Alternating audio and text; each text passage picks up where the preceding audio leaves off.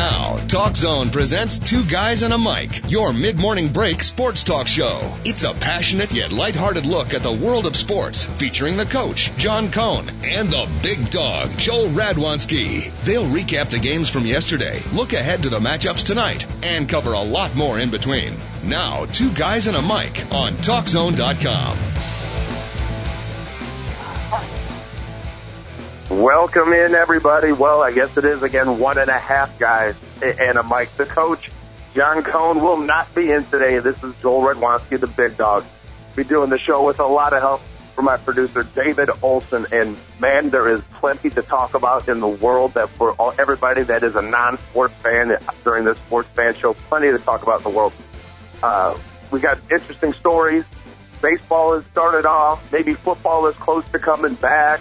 NBA is definitely bye-bye, and wow, there are definitely funny stories all over the place. And considering this is a pretty serious time going on in the world right now with the whole debt ceiling issue, maybe two countries are going to have to be totally foreclosed and shut down and bankrupt in Europe right now. So sometimes you need some lightheartedness. Sometimes you need to have a little bit of fun. So we're going to give you that here on Two Guys with a Mic, Joel Radwanski, with the one and only producer, David Olson, pushing all the buttons on the other side. I do appreciate it. So, well, I guess the biggest news coming out of the world of sports right now is it's either going to be the U.S. women's football team, or if you're a guy like me, possibly it's the fact that the lockout might be over.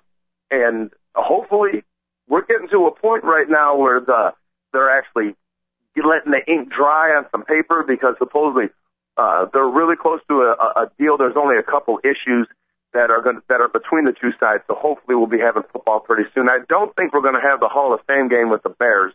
We really don't need that. They're taking on the Rams in Canton, Ohio. I think it's like August 7th or something like that. I think it's way too early for them to be playing a football game. So hopefully the Bears won't have to play that. But they're really close to making a deal, and the biggest concessions, I would say, that the players had to give up, and that was the whole thing, is the players had to give a lot back during this, while the owners are doing a little bit more for players in terms of benefits long term.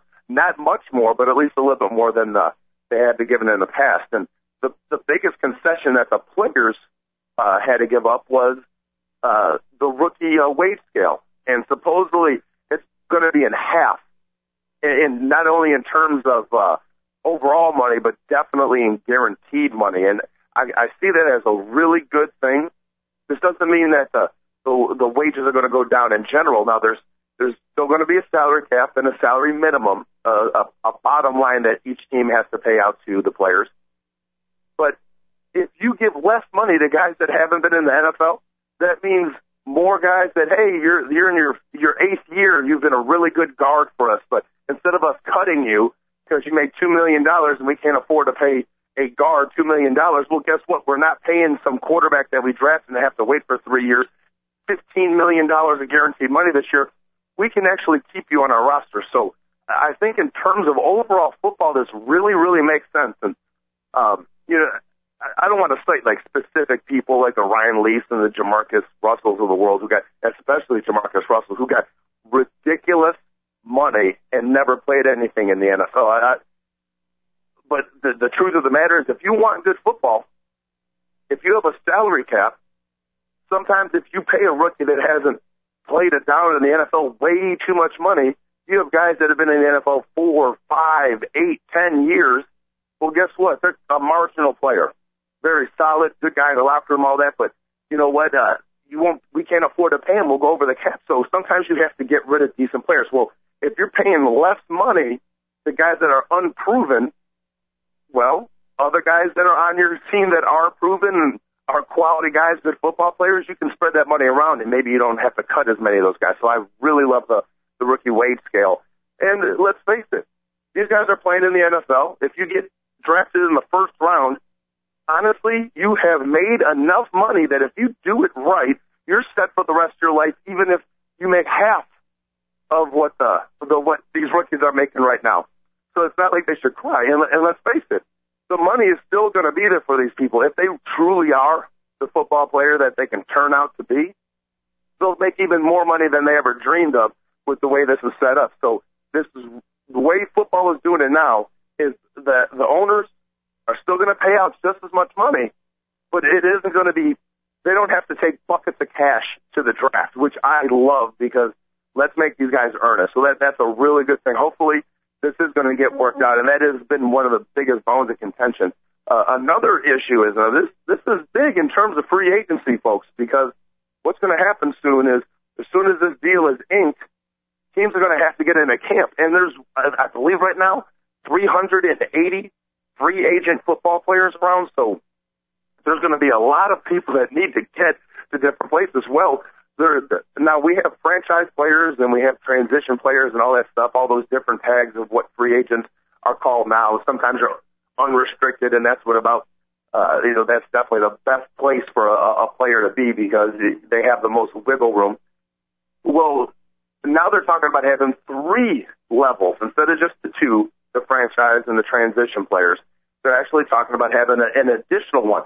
So that really throws in a monkey wrench and everything. And they're also talking about the fact that it's going to start now. So if you had ever been a franchise player like Lance Briggs or Vincent Jackson was, that time would not accrue for this new particular contract. So basically, the Chargers can slap one of those tags, whatever they're going to end up calling it, right on Vincent Jackson again. So stuff like that is going to end up happening.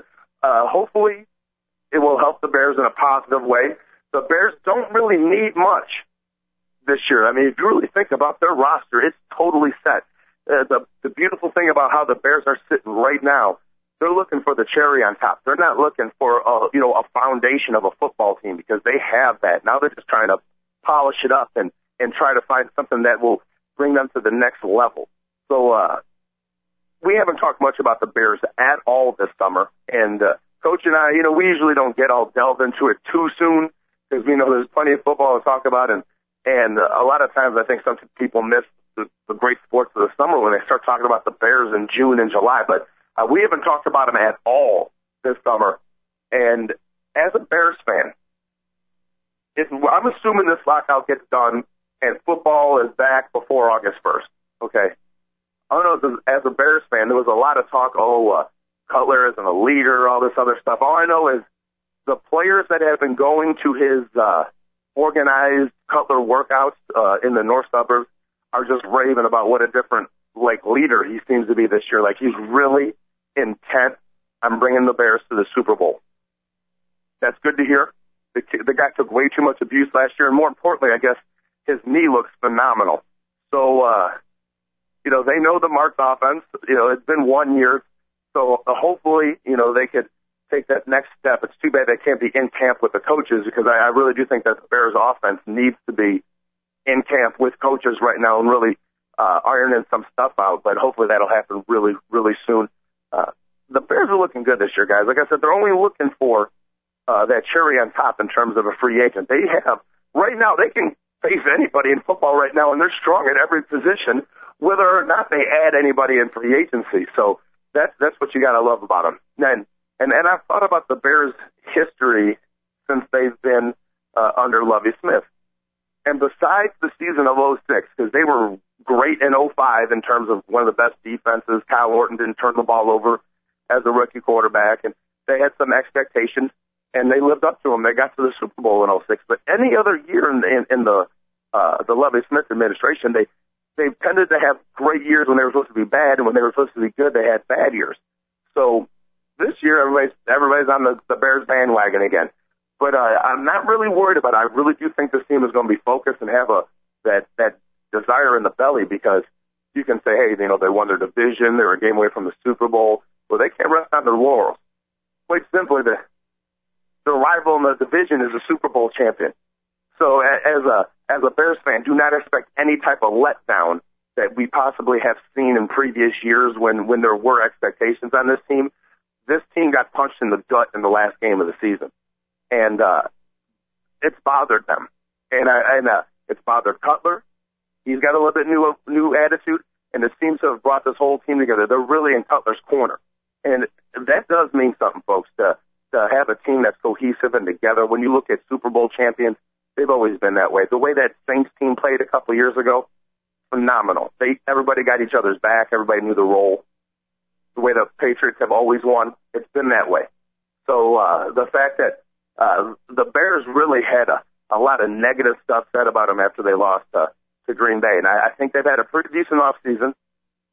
At least when I'm reading from what Greg Olson has said about the workouts and what a few of the other wide receivers, Johnny Knox. I'm not a big Johnny Knox fan, but he's come out with a renewed thing. He really wants to take his game to the next level. And Johnny Knox, how about this? I'll tell you this: you want to take your game to the next level when you're on the football field and the ball is in the air. Don't wait for it to come to you and think it's the NFL and everything just gets handed to you. You have to go out and grab it and get it. And if you do that, you will be a great wide receiver. But so the lockout could be over soon. The Bears are looking good. I'm not really sure who we want to get as free agents.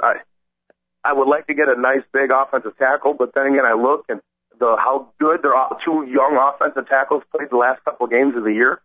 Maybe we can go with these guys, and if we do, things could be looking pretty good for the Chicago Bears. Are we going to pick up a Plaxico Burress? And my inside information from Cloudy has told me that Randy Moss is looking absolutely phenomenal right now. He was really embarrassed with what happened to him last year and basically not playing hard, and he really wants one more go. If you're going to sign Randy Moss, I sign him to a 1-year deal.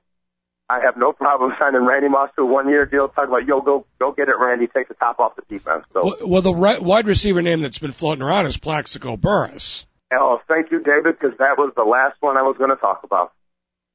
And I want him because you can, whatever you say about him, you can say, well, you just served time in jail. You don't want a guy like that around your organization.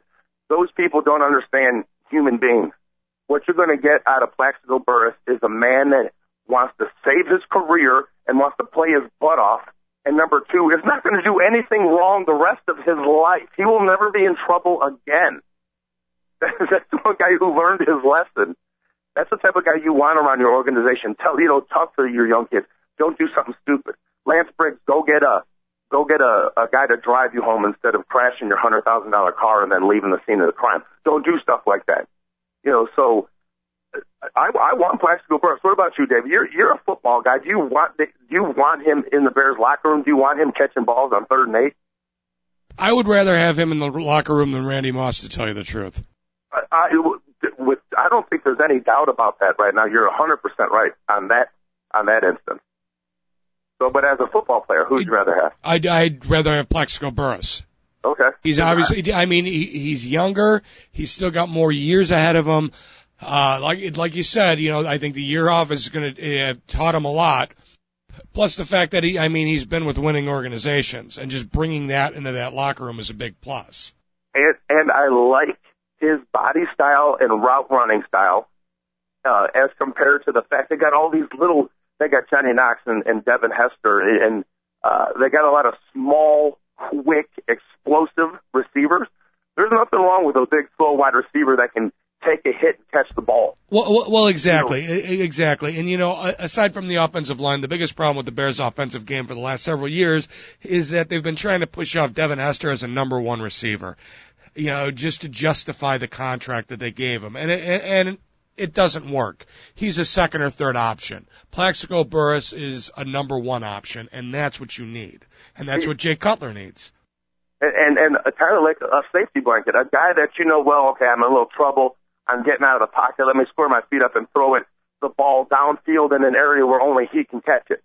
And that's a viable play. You can't do that with any receiver on the Bears right now. Maybe Earl Bennett, but you can't do that with Johnny Knox or Devin Hester. Just throw the ball in an area where it won't get intercepted unless, you throw it so far down the field that you have to throw it 80 yards. Yeah, absolutely, because both Johnny Knox and Devin Hester are the types of receivers that you got to hit them in the open field, and that's where they're dangerous. You can't hit them with a 5-yard pass up the middle because they might not get to the ball, first of all, and secondly, somebody coming across the middle is going to knock that ball out of their hands. They're open field receivers. Plaxico Burress is a guy you could throw to over and underneath. You could throw to up the middle. You could throw to deep. And if you throw Plaxico Burress in there, all of a sudden you have different styles of wide receiver out on the field, which enables you to hit timing routes with Hester because you have a safety blanket with Plaxico Burress out there. And That guy's massive. He's 6'5" and really, really long. He was a pretty good player. When he came out of Michigan State, he was picked one pick ahead of Brian Urlacher. Do you remember that? And the Bears they said at the time they were taking Plaxico Burress, even if Urlacher was available.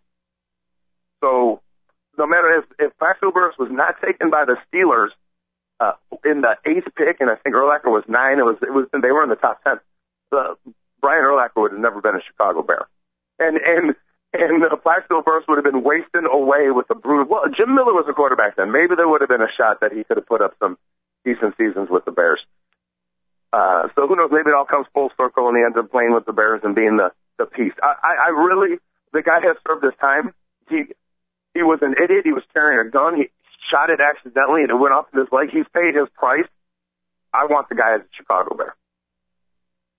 Not because he got shot, obviously, for all those other reasons. So I do believe there's a lot of optimism to be had as a Chicago Bear fan this year. And I know it's kind of, you got to grit your teeth just being like, man, I cannot believe the Green Bay Packers are Super Bowl champs. So now, David Olson, you watched all the games last year. How do you feel about the Bears' mentality going into this year as the Green Bay Packers as a defending Super Bowl champion? Well, it's difficult to say because you never knew what Bears team was going to show up last season, and that was the most frustrating thing. They never always, he had spurts there where they looked like they were real contenders, and, particularly in that last game in the playoffs, they were a beaten and defeated team before they even took the field, in my opinion. In my opinion. And you're really not going to be able to tell what type of team they're going to have until they take the field, unfortunately. Their execution and all that in the playoff game was up and down, but you're exactly right. They came out flat against the Packers. No matter what anybody says, they came out not ready to play against the Packers. And next thing you know, they were down a lot. And we know the Bears don't want to play from behind. Okay, you want to chase Aaron Rodgers around with the lead, not when he's leading you. That's not good at all as a defense. So I'm going to have to agree. That's pretty sad. So that's why I'm always been big on the Bears mentality, because it seems like when it's always us against them and nobody believes in us, that's when the team is good. That's why in some and now everybody's going to tell the Bears how great they are this year. Everybody's going to be picking them to contend with the Green Bay Packers for the NFC Championship. But are they going to believe it? Are they going to fall into the trap? They've done that way too many times. And you're right, because last year you would see them. That's always been the issue with Chicago Bears is the mentality of the team. Whether it's us against them or whether like people are complaining. They have way too many players complaining about reporters and other stuff. Just focus on playing football. So I'm done with Chicago Bears now. I guess we can move on. I'm going to just touch real quickly on the Chicago Cubs. The Chicago Cubs last night, Carlos Marmol blew a save in the 9th inning. And there's a lot of people talking about, is he done? Because he's had a pretty bad year. He has 7 blown saves already. And just let me tell all this to baseball fans out there and Chicago Cubs fans. He might not end up having a great season this year, but I really believe he's one of those guys that is a prime time, when the lights are on, great player. Carlos Marmol was in 07 and 08 the savior for those Cubs bullpen and that got to the playoffs. And it seems like whenever he's been put in big situations, he's always been electrifying. Maybe he's one of those guys that if he's up 4 runs and it's a non-safe situation, you put him in, you're putting the ball game on the line. He's got to have the intense pressure. And now that I think he's come to the realization that the Chicago Cubs will not be winning the National League Central or a wild card playoff spot this year, I think he's realized that, it's not really a high-pressure situation. That is the issue. So if next year, if the Cubs do get the good lineup around them and they're ready to make a playoff push, which isn't too far out of the question in the National League Central, Carlos Marmol better be the Cubs closer. I really believe that his lack of consistency this year is from boredom. And you put him under the bright lights. I mean, he was good in the White Sox series. He's been good in the Yankee series. It just seems like, they're playing the Florida Marlins, and there might have been 27 people on television watching that particular game last night. I just don't think that he's into it this year. And you can say, oh, he's getting paid, he should do all that. Yes, he is getting paid, and he should be into it. And I'm sure he's working hard. I'm sure he really wants to do well. But there's something innate about adrenaline rush. You can't control that. So I think he's one of those guys that needs it. And next year, if the Cubs are contending, Carlos Marmol will be back to being the dominant, nobody can touch you guy. That's just being said. And I don't believe that the Cubs are too far from it. I really do like what's going on. So, well, I guess I should give the phone number out. 888-463-6748. This is Joel Redwanski, David Olson doing the production over there. I do appreciate it. I also appreciate you having to listen to me for 55 minutes. That's got to be awfully difficult for you, David. I do feel for you. So, well, this is two guys and a mic. And, we're talking about baseball, so I'm going to stick with this one. Yesterday, the Roger Clemens trial was ruled a mistrial. So I wouldn't actually say Roger Clemens is a winner in all this, but I guess maybe the U.S. taxpayer is, because now we don't have to keep on just throwing millions of dollars at this. Hopefully there will not be another trial. What ended up happening is the prosecution were told not to show a particular video that has Andy Pettit's wife saying, yes, Andy told me at some time during this day that Roger Clemens was on human growth hormones. He explained how he used them and all that. So, like, this whole misremembered thing didn't happen. Well, they were not supposed to show this video. Well, they decided to show it anyways in front of the jurors. And when the judge, like, hey, come here, let's have a conference, they paused the video, and the text below it was, Roger Clemens did HGH. is what's on the screen.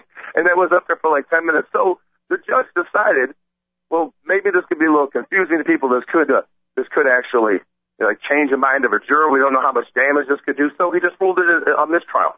We're done with it. So all that money, all those millions of dollars, and the prosecution does something like that, it's ridiculous. Like I said again, we all know Roger Clemens lied to Congress, but I could really care less that he lied to Congress because they've been lying to us for years. Roger Clemens, I'm no longer a fan of him. And it's really emotional to me because the simple fact is that was my brother's favorite athlete of all time. He's devastated by this. So I really kind of have like a disdain for Roger Clemens. Not like a hatred, but come on, just fess up. Just tell us what you did at this point. I'd have a lot more respect for you if you did that. But the U.S. taxpayers got it right where again, and they ruled a mistrial. And the judge was like, I really don't know if we even should go back to trial with this. So hopefully they don't. The Senate has way too much to worry about than putting Roger Clemens back on trial because he lied to him, and we all know he did. Okay, I think that's enough with Roger Clemens and that story. And talk about just like government going way too far again and just wasting money. Well, sometimes they go way too far in order to try to earn money. If there's a story about in a New York City, Mayor Bloomberg has decided in order to get some more money, to crack down on all the beekeepers in the city of New York. It sounds, I don't know how many there are, but I guess there's a bunch of them. Well, they go to one particular beekeeper's house, and he was fined $2,000 for lack of water for his bees. Okay, folks, before I go more into this, I want to let you know that the water container for the bees was 14 inches away from where they lived. But supposedly they broke some fine that it wasn't close enough. Oh, and by the way, it's backed up on his property, which I didn't know New York had parts of the city that had enough that you could have a couple acres and some ponds on there. So I guess it must be like Long Island or something like that. But this guy got fined $2,000 for lack of water for his bees, even though the container was 14 inches away from where the bees live, and the bees are backed up next to a pond. So if they really didn't like that water, they can just fly back over and go to the pond, which is right behind them. $2,000. Come on, really, is that what our government has turned out to be? Is, hey, let's just figure out how to make some money, so let's go out and fine our citizens? And, I mean, this is, I talked about what happened with water riders, where I give out the kayak tours along the Chicago River, and all of a sudden on a on our busiest morning of the year, right before we go out, the cops come down and they're like, hey, we're going to have to fine you for these 8 or 9 boats that don't have licenses on them. And by the way, people, we applied for the license the day we got the boats. We still haven't got the paperwork back from the state of Illinois. Funny how the city comes right after the 30 days is up and gives us the tickets and the fines. I wonder how all that happened. It's ridiculous how. So now you have the city and state licensing people working together. So what they get all the paperwork from all the new kayaks, and then they call the Illinois, the Chicago Boat Police, and just say, hey, just to let you know that on this particular day, they'll all of a sudden be in suspension for not having their tickets that we haven't sent to them yet. That was the issue. We hadn't gotten them from the state of Illinois. So I'm just sick of shakedowns. I'm sick of stuff like this. This beekeeper is laughing about it. He's like, how moronic is this? But does the guy need glasses? The water's right next to where the bees live. $2,000. How could Bloomberg, the mayor of New York, actually let something like this happen? Or supposedly, the word is he directed it. Well, some people like that have to be voted out of office. People like that abusing the power are ridiculous. So I just want to more ways that our government is messing with us. So you got the Roger Clemens trial, millions of dollars, and they figure that the United States Senate has spent about $22 million so far on the Roger Clemens case. $22 million can do an awful lot. It can build a whole wind farm that could produce energy, just throwing it out there. But they'd rather waste it on Roger Clemens. And now we also have people getting shook down for $2,000 because of lack of water for their bees. Not really good. So, well, we're going to take a pretty quick break, but I want you to give me a call at 888-463-6748 and let me know where you would go play basketball if you're an NBA player getting locked out.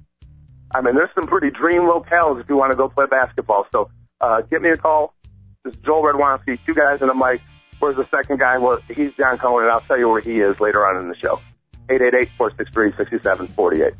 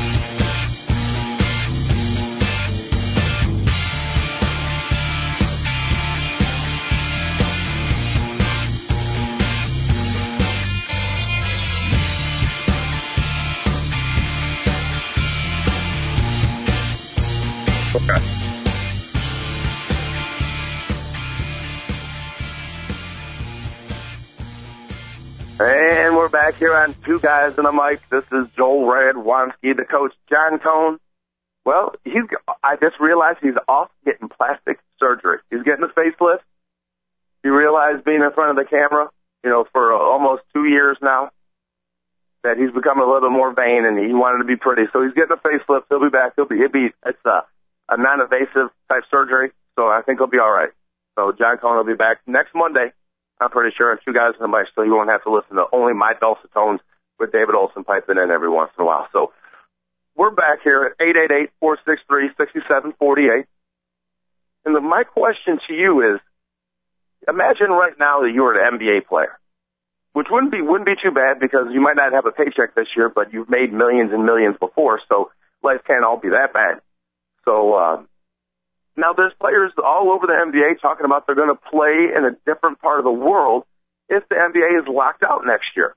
And, folks, they're going to be. The owners are not relenting. Not only are the owners asking for a whole new contract and a whole new way to divvy up the money, because right now the players get 59% of the money, which is unheard of. It's mind-boggling. I can't believe somebody's risking a business and basically hundreds of millions of dollars, and they're only making 41% of the money. That's to me, that's mind-boggling. I don't understand that whatsoever. Things do have to change, and the owners aren't going to relent until something does happen. And not only are they talking about a new contract, new collective bargaining agreement, they're asking right now that the players give back money that they're already guaranteed in contract. So this is going to take a long time. This isn't like the NFL where they knew they were close and there was some really important issues that had to get ironed out. It's not like that. We're talking about the NBA owners, the initial offer. So I'm sure if they do give money back, it isn't going to be this high. But their initial offer was for everybody to give back 25% of your contract. So basically, if you have a 5-year deal worth $12 million a year, then you would have a 5-year deal worth $9 million a year at that point. And that no one has ever asked in my lifetime. Has that ever been asked for by a sports league? So this is huge. Basketball is not going to be here next year. I would be shocked if it is. And it's really too bad as a Chicago Bulls fan because, we talked about how the Bears right now are in a situation where, they really have a nice team at all positions and depth going in. So you really got to like the Bears this year as a Bears fan. Well, if you're a Bulls fan, are you kidding me? You got the reigning MVP who has a real bad taste in his mouth of how the season ended last year. And you've got everybody signed to come back. And this is a team that won the most games in the NBA last year. And you can say they had a disappointing playoff finish. This team is just learning how to play in the playoffs. I mean, how many current playoff games are there? I mean, all of them were from Kurt Thomas. He plays 2 minutes a game. So this was a huge, huge year for the Bulls. So hopefully, when we're talking about where people are going to go play in their dreamland, none of these are going to be the Chicago Bulls. So hopefully Derrick Rose doesn't decide to get up and play some basketball in Angola or something like that. Hopefully he just decides to stay home and whatnot. If I'm one of the Olympic players, what I would do is hey, get the other 11 guys together and say, hey, we're Team USA. Let's go around the world playing as many teams as we possibly can. That would be the smartest thing to do. I don't know why that hasn't been bantied about or people talking about it, but if you're Derrick Rose, go get, well, I don't know if you want to get those 3 guys, the 3, the Miami Heat, excuse me. Get everybody, get them all together and start touring the world. Why not? What else are you going to do at this point? Might as well promote USA basketball, and heck, you might as well get really, really close-knit and good for the 2012 Olympics in London. So that sounds like an excellent idea. Hopefully they would do something like that. I don't know if they are, but I can only imagine if you get those 12 guys playing basketball together for about 6 months instead of 21 days before the Olympic tournament, how dominant they would be. They would be as good as the original Dream Team, probably better, not because of talent, only because if they played for 6 months together, because if that original Dream Team played together for 6 months, I couldn't even imagine, they would have shut people out. They would have won 111 or something like that. It would have been pretty ugly. But right now we have guys like Darren Williams, my guy from the University of Illinois. He's going to go play in Turkey. I mean, and don't put that down. Turkey is one of the most beautiful countries in the world. It's where the Middle East meets Europe, and people tend to get along. People are nice in Turkey. Turkey is one of the greatest places to live in the world, especially if you're by the beach. But I really don't know if you want to go play basketball there. And Dwight Howard has talked about, he'll play anywhere. And think about Dwight Howard, if they don't have a season next year, he's going to end up being an unrestricted free agent when the next season happens after that. So this is a real important issue for him also.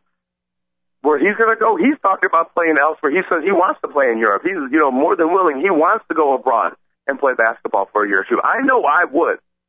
No matter what anybody says, if I love the game of basketball if I'm a basketball player, and if the NBA wants to lock me out, I'm just going to prove a point to them. I'll go play in England or Germany or Poland or, who knows, China. I would do it for a year.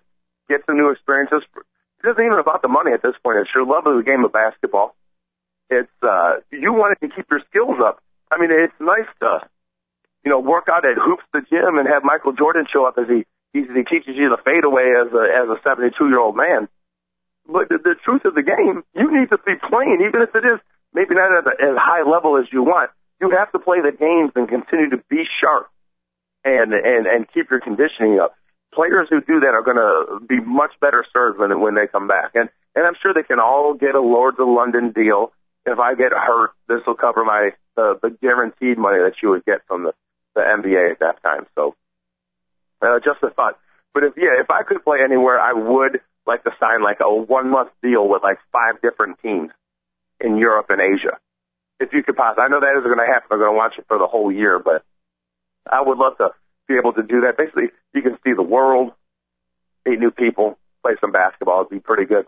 Or if they had a league in Fiji, right in the middle of the South Pacific, that wouldn't be bad either.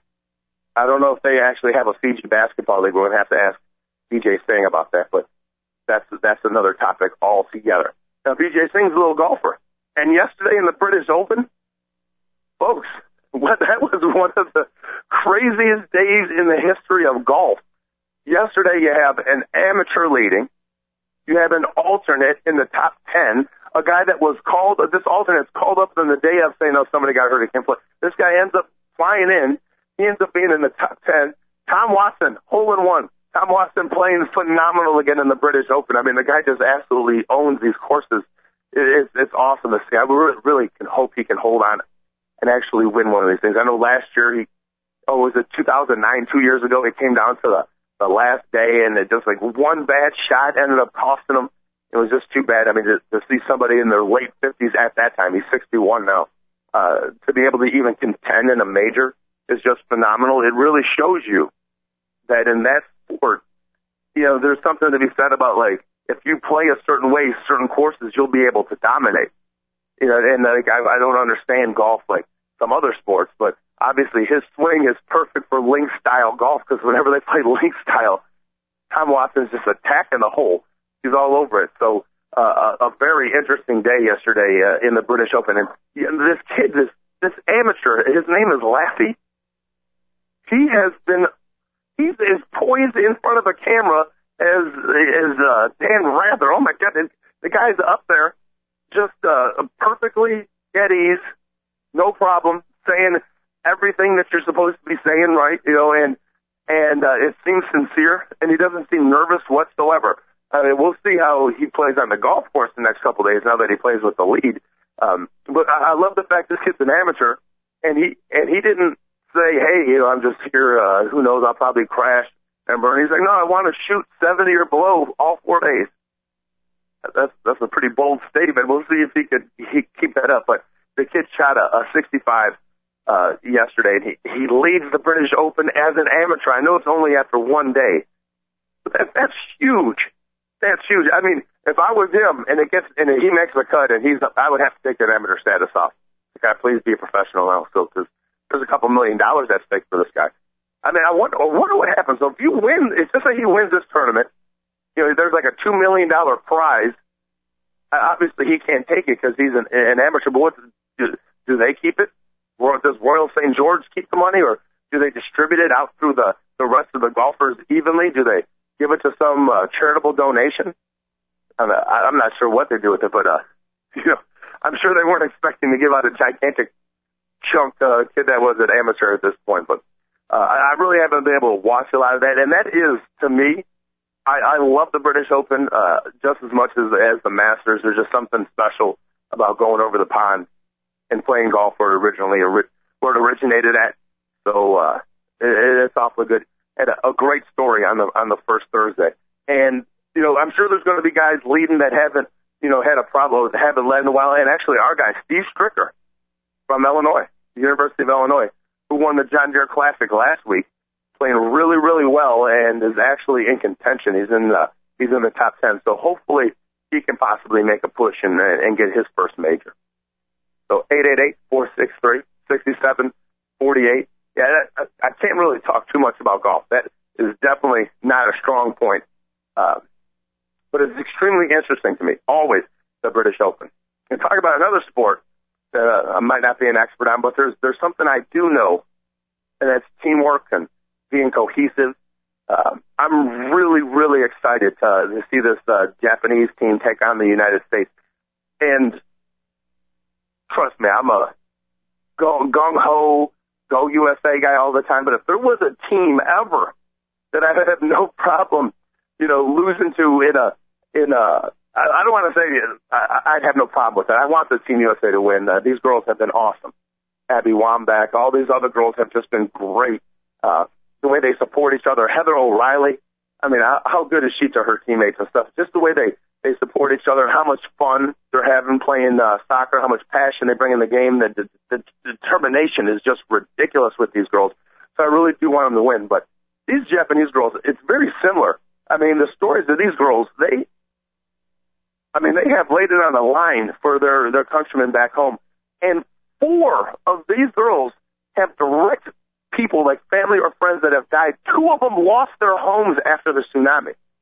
If you can't root, they had their home wiped away before they go and play for the World Cup. I mean, they got other issues to worry about. So yeah, you can tell when you have issues like that, sometimes that gives you that little extra that you need, and that's exactly what the Japan team is playing with.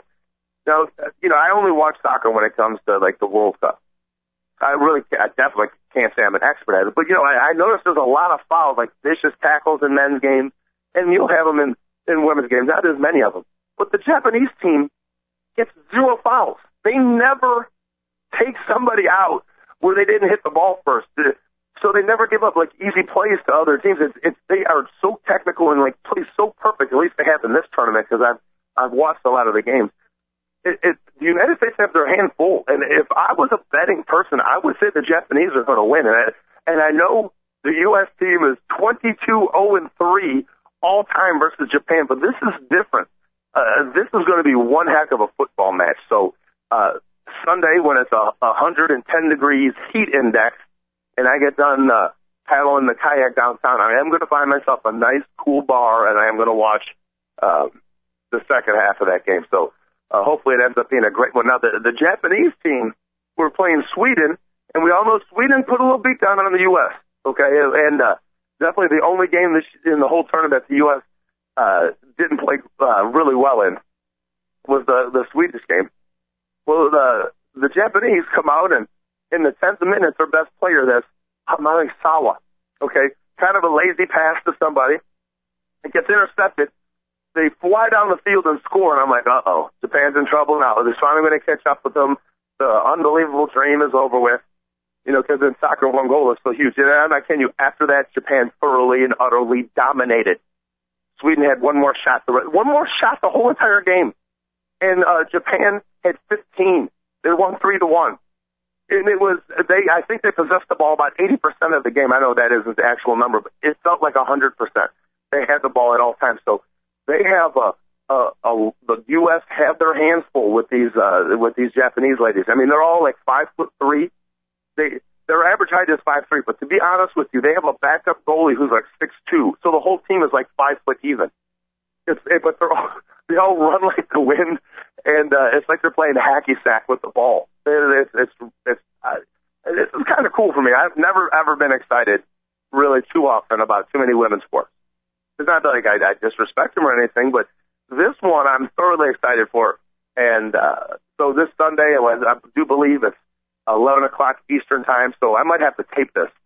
So this is going to be an issue where I might have to, like, put the headphones on, keep my eyes on the phone and watching baseball stuff until I get home and do what Coach normally does. So, in fact, Coach called me the other day talking about, first thing he says is, don't tell me about women's soccer. I was like, okay, Coach, I won't.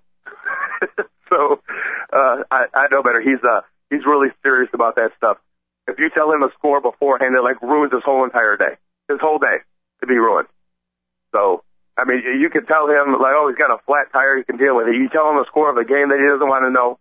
He's devastated for a couple of days. He'll complain about it on this show for a few days afterwards. Why did somebody have to tell me? I almost made it. So, I guess I'm going to be dealing with what Coach deals with this Sunday. Definitely going to be a busy half in baseball in the second half. So I figure I've got one more soccer game. I'll watch that, and then all of a sudden I'll be able to turn my eyes to everybody else in baseball, and hopefully the Cubs coming back in some sense of bringing some young players up, and the Bears getting into camp. So this is like my last day before. So Sunday's my last day before I totally focus on Bears, and that's pretty much it. Is what I'm getting out there. So I'm going to enjoy it. Now, I got to work a couple days this weekend. They're talking 110 heat index in Texas and Oklahoma, and they're talking about like possibly up here in the great state of Illinois, 110 degree heat index. It's definitely going to get over 100 in the heat index this weekend. So, folks, you got to drink water, a lot of water. Drink it when you wake up in the morning. Drink it whenever you have a chance. Try to avoid some the caffeine. I know you want everybody needs to have the caffeine. I've made it a concerted effort to actually cut back on the caffeine. It's been a lot easier than I thought it was. I don't have the shakes as much too, which is good. That's always a good thing. But this is going to be an extremely hot weekend all over the United States. And when you consider what's going on, like in Kansas and in that area of the world, there's just a horrible, horrible drought going on right now. And it's really affecting crops. It's affecting farmers all over the country. And you know the crazy thing is this: is there hasn't been as much food for cattle, and there's a gigantic aquifer that is underneath like Kansas and Nebraska, and it goes up into the Dakotas. It's the largest freshwater aquifer in the world, people. The United States is sitting on a lot of fresh water. That's why if everything goes to you know what in a handbasket in a couple of years, like people have predicted, well, the United States controls a large portion of the world's fresh water. So that's the one thing we got going for us as Americans. Of course, if you can get into that fresh water, then that's another issue because you'll have to pay too much tax in order to get from it. But right now, the cattle are dying because they're not getting enough food. So there's enough water for them from the aquifer, so they just keep drinking and drinking, and they're dying from having their blood thinned out because they have too much water and not enough food. So there's been this plague of cattle dying in basically the America's desert, which is Kansas and Oklahoma right now. I never heard anything like this. I mean, who would ever think something like that would happen? You know, it's the cattle die out from too much water during the middle of a drought. Stuff happens, and you just got to shake your head sometimes. Dying in a drought from too much water, but I didn't realize that there's one of my best friends, Ron Fields, who happens to be editor of papers out in Kansas. He's like one of those guys that like oversees a couple different papers. I went to college with him, and he was telling me about this aquifer.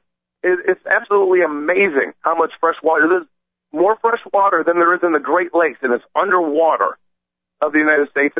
It's about 500 feet down, and it's just a gigantic lake underneath all the central states of the United States. David Olson, were you aware that there was this much? I mean, I have heard about it. I didn't realize that it was this massive, and it basically just as much water as the Great Lakes. Do you know what I'm talking about? The aquifer in the central part of the United States. No, I was not aware of that. Neither was I. I guess it's just massive. So, like, the issue is if you don't get rain, the water will erode. Okay, and I mean, like the water will erode. The ground will erode. So you got to get a lot of rain, but they have enough water to actually to pump out over all the different farms.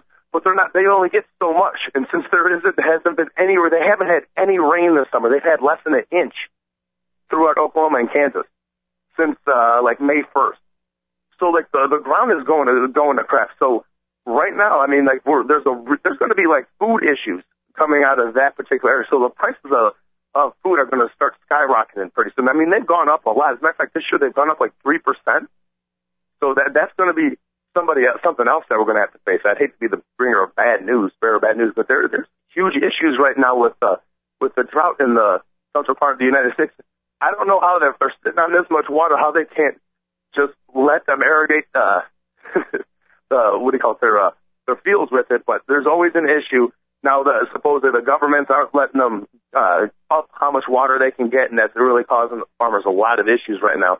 You would think they would just let them use it, but I don't know. I'm not running the places over there. So 888-463-6748. Closing up the show. Now, we talked about, I was all over the board today, talking NFL lockout, NBA lockout. One looks like it's going to be okay, which is the NFL. It looks like we might be getting back to the practice fields pretty soon, which would be cool. And then you look at the NBA lockout, which they're not going to be back anytime soon, which is too bad. We talked about how the Bears are looking good this year. I mean, really, I can't wait for the Bears to start practicing because they're one of the few teams that have pretty much everybody coming back. All the pieces are in place. Dave Wansteadism. Sorry about that. That's not good when you're talking about the Chicago Bears. But they've pretty much got everything they need. Hopefully they can maybe add a wide receiver to the mix, a nice big one. Okay? For the second half now. The second half is kicking off for the Chicago White Sox right now. This is where the run has to happen. The White Sox are notorious for playing great in July and August. If they're going to make a run, if they're going to end up passing Detroit and Cleveland, who are some pretty good teams, but definitely with holes, they're going to catch these guys. They have to start playing ball right now, and the key is going to be Adam Dunn.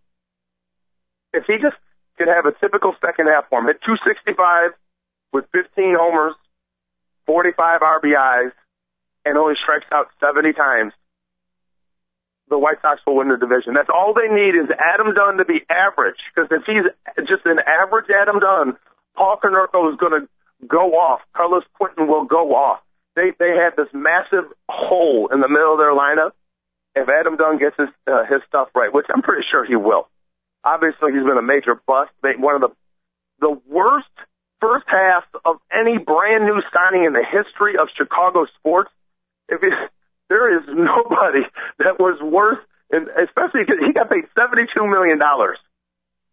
Nobody had a worse first half of their first season of signing a gigantic deal when they came to the city of Chicago. And then there's some big names under Candy Maldonados and stuff.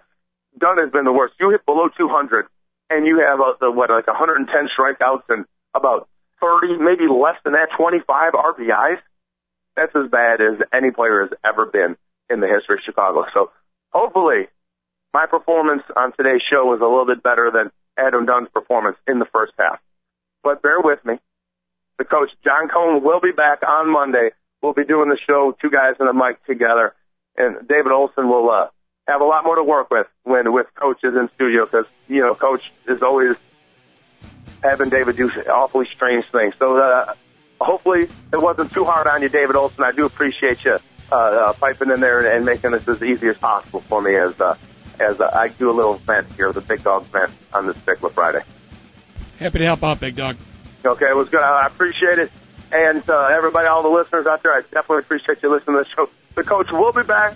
And all reminders to all of you, if you're in Chicago, you're a tourist, or if you've lived in Chicago your whole life, go to waterriders.com, waterriders with one R, and check out the specials we do. I give the kayak tours. They're a lot of fun, and you'll learn a heck of a lot about the city of Chicago. So I appreciate everybody listening. We'll talk to you tomorrow.